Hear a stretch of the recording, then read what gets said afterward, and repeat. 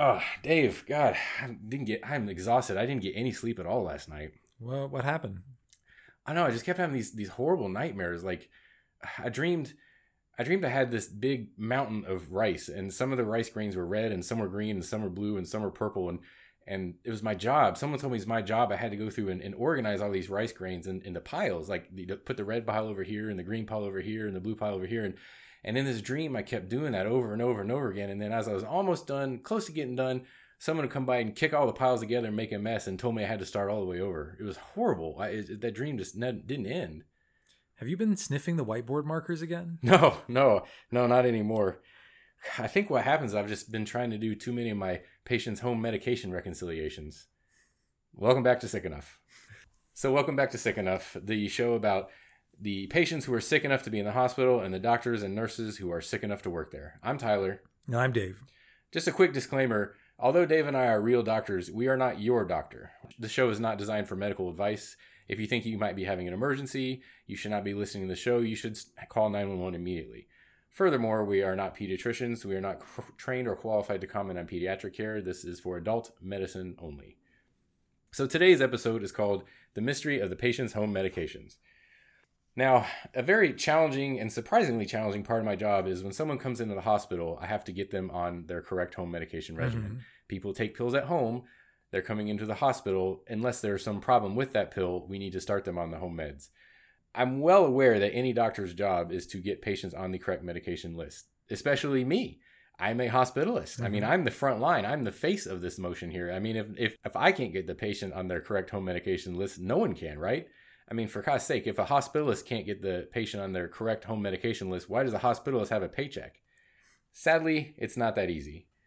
This happens all the time. Yeah. And well, I would also just chime in that not only is it important for us to continue patients on their home medications, it can be dangerous if we don't. Right. If we forget to start someone's seizure medicine, or if there's a rate control for AFib. Yeah, then they can develop problems in the hospital that they would not have had if they stayed home. So it's astronomically important we get every patient on their home medications. Unfortunately, it's almost an impossible task. If I've got a patient in front of me who knows exactly what they take at home, it's probably this guy. It's a relatively healthy 40 to 50-year-old guy who takes yes, for my cholesterol, I take simvastatin 10 milligrams every night before bed. And for my blood pressure, I take lisinopril 5 milligrams in the morning. And that's it.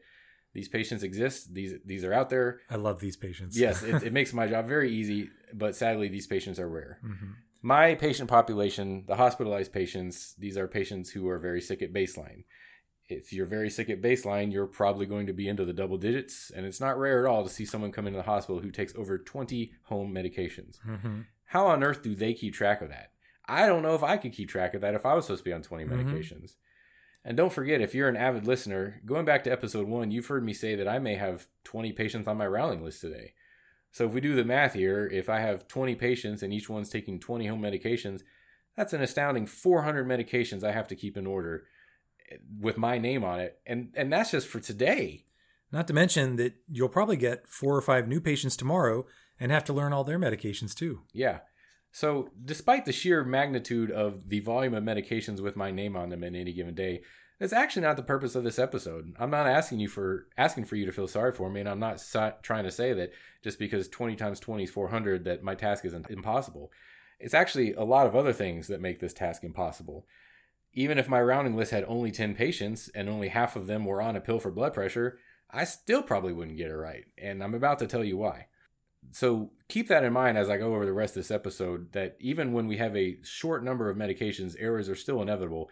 And then as you start to appreciate that, I then want you to keep track of what I said earlier. If I'm keeping track of 400 medications, the task becomes impossible. So Tyler, why is it so hard to find out what medications patients take at home? Have you tried asking them? Oh, hold on. Let's ask our sound engineer to cut out the section where I bust a gut laughing for about 5 minutes here. Now let's get back to talking. Most patients in the double-digit medications simply have no idea what they take, plain and simple. I think we talked about it in an earlier episode about, it was, I think, the episode where we are telling people what they need to pack for the hospital. Yeah. And patients tell me, I take a blue pill, and it's round, and I take a capsule that's white and yellow, but they can't tell me the names. They can't tell me when they take it. Yeah. And it drives me up a wall. I don't know if it's I don't want to sound harsh. I don't know if it's an intelligence thing. I don't know if it's a motivation thing. I don't know what it is. But if you ask a patient what they're taking at home, there's a small chance they actually know. They simply don't know. Almost without exception, they simply shrug their shoulders. So honestly, me asking them is kind of useless. Some of them will say, well, my wife keeps track of that stuff, but then the wife doesn't know either. Mm-hmm. By and large, I don't even usually ask the patient because it's kind of a moot point. They will try.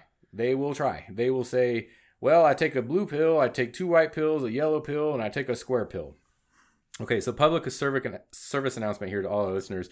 Please stop describing to us what the pills visually look like. I believe the FDA has approved over 19,000 prescription medications, and we've only got about 5 or 6 color choices in 2 or 3 shapes. So no matter how hard we run the math here, we're not going to have a unique looking pill here. What it looks like does not help us. Not even to mention that sometimes we have generics and name brands, and those look different too. So if you take Simvastatin or Zocor, it's the same pill, but can have 2 different appearances. There is an atlas, though, that does exist that supposedly shows what each and every pill looks like. But I really don't think you want your doctor thumbing through an atlas trying to compare pills and say, "Oh, I think this might be the one." This could be it. Is that a 5 or an S? Yeah. No, I'm not. I wouldn't do that, and that would probably take an hour for one patient if they're on 15 medications. And as Dave just said, even if you put the pill in my hand and let me look it up, it might work or it might not. So please, let's not go down the road where we describe pills. It's not going to work. In a previous episode, we talked about, the patients will sometimes bring in a handwritten list, which can be helpful, but it is still a long, long way from perfect. I will trust this list if it looks relatively new, meaning the paper is not wrinkled or beat up, or I will trust this list if there are no scratch-offs or edits. Maybe less than 5 to 10% of these handwritten lists look like they're on freshly printed paper, and there are no scratch-offs and there are no edits. As such, most of these are horribly unreliable and very hard to trust. When they come in, they give me the list. There's 15 First off, the piece of paper looks like a tissue, and then there's 15 things written on it. They scrawled it on a cocktail napkin, right? And then they've scratched off 4 and handwritten 5 more. Yeah. I don't know. Can you blame me for not really trusting Well, it? and then you're like, okay, so it says here that you're taking atorvastatin. And they're like, oh, no. I stopped that one 2 weeks ago. Oh, yeah, I stopped that one 2 weeks ago. Yeah. So why did you write it on there? Yeah. So it's a good step, but it is still not going to give us your home medications list. The next thing patients will try when they're telling me what they take is they'll bring a big Ziploc bag full of pills. Similar discussion as above. It can indeed be helpful and sometimes very helpful, but it is still a long, long, long way from being perfect. I can't tell you how many times they will hand me this big Ziploc bag, and as I'm looking through their bottles one by one, I will see 3 different bottles of Plavix. One of them expired 2 years ago, one of them expired 5 years ago, and one of them expired 8 years ago. And I'll say, are you sure you're taking this every single day? And they'll say, oh, yeah, well, of course I am. Or you'll see Coreg and metoprolol, which are 2 drugs from the same class of medicine and would be redundant to take both. Or, And so, again, this is not a silver bullet here. This is not going to tell me exactly. And it can be so take. Painful to go through those bags. Yes, it really can.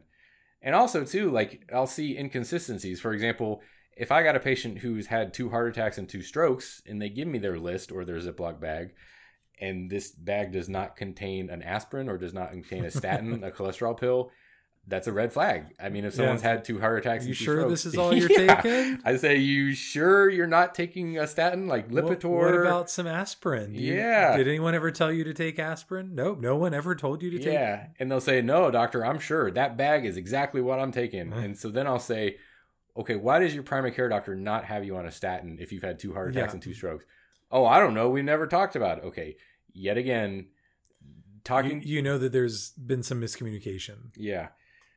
Never mind the fact that even if I get a decent list assembled from 1, talking to the patient, 2, looking at the handwritten list, and 3, looking at the Ziploc bag, at least 15% of the time, a day or 2 go by, and the patient's sister comes in with an extra bottle that they always forget about.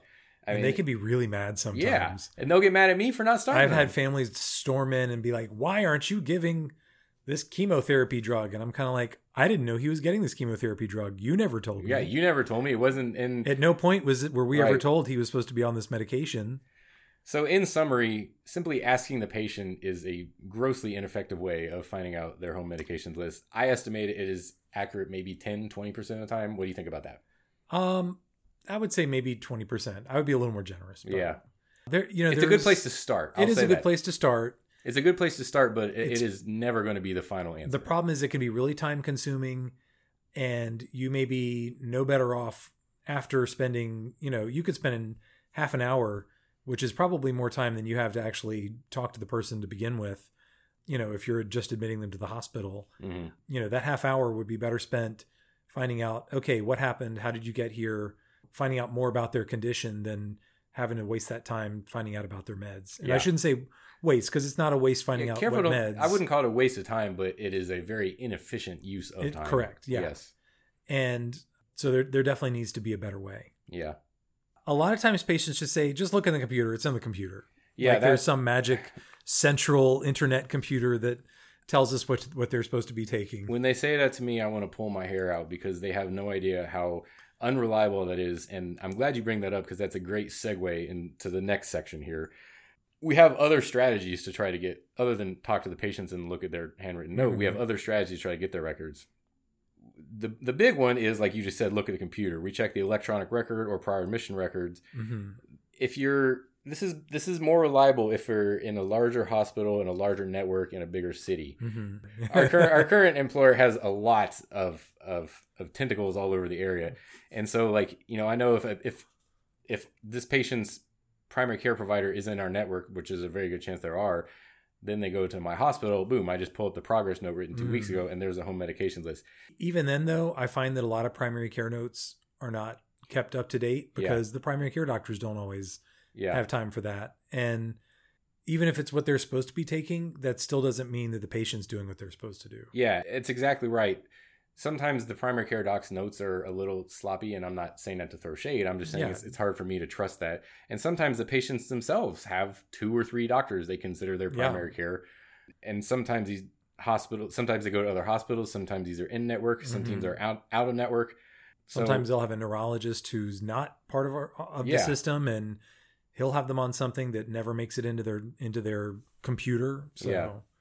So it's like, if half their records are in a different network, getting those records can be a pain. And I'll talk about that in a minute. Just know that if we're looking for a quick and easy way to get patients on their correct home medication list, getting them from out of network is probably not that.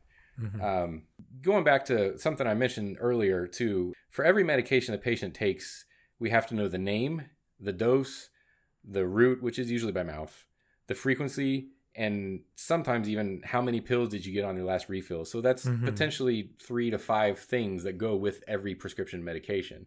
If you take lisinopril, well, we need to know lisinopril, the name, the dose, 5 milligrams, the route by mouth, the frequency once a day, and how many pills did you get on the last refill. So that's potentially 5 things to keep track of for each medication. So if a patient's taking 15 medications, answering each of those 4 to 5 questions for each medication, there's a ton of room for error. Yeah, especially if this is happening like at the end of a shift, and when someone's in a rush and is just trying to get this information in so they can make it home sometime. They got dinner plans after work. Exactly. They're not going to want to go through all those steps. So that's kind of relating to what Dave said a second ago about how some of these med recs, just because we have a note in front of us, doesn't mean it's pristinely perfect. Now, all I've said just here is more for big hospitals, big cities. Well, this problem gets even harder if you go to a smaller hospital or rural area. We have a lot more networks that don't like to talk to each other. At least that's been my experience. I don't know in other places. I know my last job before this one, it was a smaller hospital and a smaller history. My hospital was kind of on its own island network that, for whatever reason, didn't connect with any of the other local PCPs. I think a lot of hospitals, at least in the past, don't like to share information, because it's sort of like depriving. Why would you give the competition help? But I think they're starting to figure out that when they collaborate and share information, it can cut down on duplicate tests, and that it can actually help patient care and as a result, save money for the hospital systems. And so there have been some initiatives in parts of the country to centralize, or at least to connect the medical record systems. Right. But if you're at a smaller hospital in a smaller city, there's a really good chance that your hospital simply doesn't have access to what your primary doc is supposed to give you. So this notion of, it should all be in the computer, that's grossly wrong. Yeah, it's almost never all in the computer. If I'm admitting a patient and their primary care is out of our computer network, which happened a lot at my prior job, Sometimes all I can do is I can call their primary care's office. I'll call over there. But this has a ton of roadblocks. Roadblock number one, a lot of people don't even know their primary care's name. I'll say, yeah, what's your primary care doc? Say, well, he's that guy. He's really tall. If he doesn't shave, he has a beard. And like he eats food sometimes. Right. And so he has ears. Oh, he's got ears. He's got two ears. Yeah. So I can't get the records from this doctor's office if I don't know who the doctor is. Second roadblock, of course. He has an office on Main Street. Main Street. There we go. With all the other medical offices. Right. Where there's 17 other offices. And secondly, too, even if they remember the doctor's name, I can only call them on Monday through Friday, 9 through 5. Mm-hmm. So I'm working my weekend shifts or my overnight shifts. I can't call them and I can't do this MedRec. Now, even if this patient is being admitted on a Wednesday afternoon and they know their primary care is Dr. Turner, I call Dr. Turner's office and I'm still inhibited by, thank you for calling, push 1, push 2, push 1, and then I'm on hold for 15 minutes. And then sometimes I have time to wait 15 minutes and sometimes I don't. And if I don't, I simply have to hang up. Mm-hmm. I can try to leave a voicemail. Dave, in your professional career, how many times do you think anyone's ever returned your voicemail? Never. I'm going to say... no, from a primary care doctor, yeah, I would say never. I'm going to say 0. It's usually, if I have to leave a message, I try to leave it with the nurse because I think that's... Right. That will stand a chance of getting back to me. And I've had nurses who are willing to get that information for me and share it over the phone. Yeah. But it can be a chore getting a nurse on the phone, too. Right. So as great segue into my next segment here, if I do get someone on the other end, for example, a nurse or an MA... You'd be surprised how often they say, well, that's weird. This patient haven't been here in 7 years. It's very strange that the patient still describes Dr. Turner as their primary care doctor, mm-hmm. and they still have pill bottles with Dr. Turner's name on it, and yet Dr. Turner's office is saying they haven't seen him in 7 years. I don't know how to explain that, but I see it. This is also kind of where HIPAA can kind of blow up and kind of bite us a little bit, because I've called up before and I've said, hi, I have this patient in the hospital where I'm providing emergent medical care, and I need to know what medications he's taking. And I've had those same nurse office or those same offices basically say, sorry, you'll have to submit a request for information signed by the patient saying that we can release his medical records to you. And everyone knows that process. Even when they try to expedite it, usually takes days. And we don't have days to wait and find out what some of the medications are. Yeah. Yeah. Even if the nurse faxes over a prescription list, sometimes the patient will say, oh no, at our last visit, we switched from the blue pill to the white pill, and they changed the yellow pill to the square pill. I mean, sometimes these patients' medication lists are changing so frequently that... Or they'll see another doctor. Yeah, or they'll see other doctors who change it. So, it's rare that the primary care doctor is the only doctor that they see. Yeah. So in summary, don't assume that everything is in the computer, because there's a lot of assumptions that have to go into that. For one, that my network is connected with where you usually go. And also, we're kind of at the mercy of the last person to enter meds into the computer. They might have got it right, but if you took 15 pills at home, there's a good chance they didn't. And it's a shame that we don't have more time to kind of do these sort of medication reconciliations. Yeah. And just a note to our listeners, whenever a patient comes into the hospital, we do this process called a medication reconciliation. This is what Tyler's talking about. And ideally, it's where we would review every single medicine with the patient to confirm that they are taking what we think that they are taking. And I think when you have time to do this, you can discover some remarkable things. And that's sometimes where we find out why people are in the hospital in the first place. You probably overheard me on a call earlier thinking about a patient who was mistaking their gabapentin, which is a medicine for nerve pain. And this patient was taking it 3 times a day instead of once a day. And gabapentin can accumulate in your body and become toxic and cause people to get confused and do weird things. And that was one of the things we thought might have been happening to this patient. And so figuring out what, how often they really were taking the gabapentin was pretty crucial. And patients make mistakes, or patients mishear things all the time. Doctors may not give instructions that are always terribly clear. And all this is just to say that miscommunications happen, and that can sometimes be a reason why patients get admitted to the hospital. And if we don't know what they're taking at home. Yeah, we don't know what they're taking at home. And if we don't have time to accurately do this process, then that problem is going to perpetuate. That person's going to bounce back. I mean, it's going to continue being a problem. The last trick up my sleeve for getting a patient's home medication reconciliation done correctly is calling pharmacies. Mm-hmm. It would make sense. I mean, doesn't CVS and Walgreens keep track when they do this? They do. That's probably one of the more accurate ways to find out what they're receiving. It can be. Not without its faults, though. Yeah. The good thing about pharmacies is they're typically, at least a branch is open 24/7. So even if I'm admitting someone 2 a.m. on a Saturday, I can call and talk to someone. Mm-hmm. And usually I can speak with a pharmacist who's pretty trained. And these pharmacists do a very good job of going over them line by line with me. Mm-hmm. Some of the fallbacks here, you'd be surprised how often patients tell me they don't know the name of their pharmacy they go to. Or sometimes they'll say, oh, I went to Walgreens last time, and then CVS 2 times before that, and then Publix the time before that, and then Walmart the time before that. And this kind of goes back to, if I don't have time to be on hold for 15 minutes, what makes you think I have time to call 4 different pharmacies? Yeah.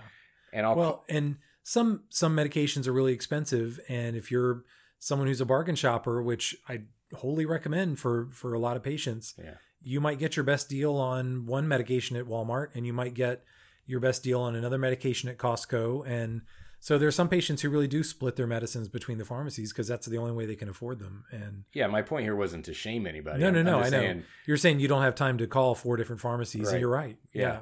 And kind of going back to what I said a little bit ago too, I'll call CVS and I'll ask them, hey, what pills does this patient take? And CVS will just give me like lisinopril and metformin. That's it. Mm-hmm. And I said, well, the patient says they're on 15 medications, and Walgreens will say, I only got 2 of them. Yeah. Just because either, I don't know, the patient's been shopping around, or there's some error at Walgreens. I don't know what it is, but that happens all the time. Or some of those pills or supplements that, never make it into the MAR. Calling the pharmacy is a great tool, but it also has its limitations. And that's if I'm speaking with a pharmacist. Sometimes at 2 a.m. they don't have a pharmacist on call, and I get a pharmacy tech. Yeah, tech or someone. And they generally still can be knowledgeable, I would say. Not as knowledgeable as the pharmacist. Yeah, but they're not as good as a pharmacist. Because like with a pharmacist, I can say like, so is this patient taking any nephrotoxic medications? Yeah. Is this patient taking anything for blood pressure? And the tech probably isn't going to be able to answer that. Yeah. And I mean that not in a disrespectful way. The point of this episode is explain why I can't get you on your right medication. So that's me explaining it. Yeah. So in general, the point of this episode was not for me to make excuses as to why I suck at my job. I'm just saying when you go to the hospital and you have 17 medications at home, please anticipate some errors. Please anticipate some delays. We are working as hard as we can. There is no point to scream at us and yell at us because, you didn't get one of your pills for 3 days you were there. We probably didn't know you were supposed to take it. And there are lots of roadblocks to us getting that done effectively. Yeah, there's people get so mad as if we intentionally kept somebody off their life-saving medication. Gotcha. And that's not it at all. It's really, if we don't assume that we know you're taking these medications, you as a patient, I think this is where patients really do need to take some ownership of their health. And don't assume your wife knows. Okay. Yeah. This is one of the things I tell you to pack if you're packing for the hospital. Keep a current and updated list of your medications in a safe place, on your phone, in a printout in your wallet. But again, it needs to be current and it needs to be updated, and it needs to be updated regularly. And if you can't do those things, then you need to, I think you can't blame the doctors for not knowing if you can't coherently and succinctly tell them what you're taking. Yep. So that's the mystery of the patient's home medications. So I think that's it for today's episode. Thanks everyone for listening. I'd like to thank Swede Custom Studios and Two Birds Artwork for helping us with the thumbnail on our website. I'd like to thank Alex, our sound engineer, and Michael Coburn and Pixabay.com for our intro music. And I'd also like to thank our listeners. If you enjoyed this podcast, please hit like or subscribe on whatever platform you use to listen to podcasts. And don't be shy about sending us an email. If you have a question or you'd like to get on the show, hit us up at sickenoughpodcast@gmail.com, SICKENOUGHPODCAST @gmail.com. Yeah. All right, guys. See you next time.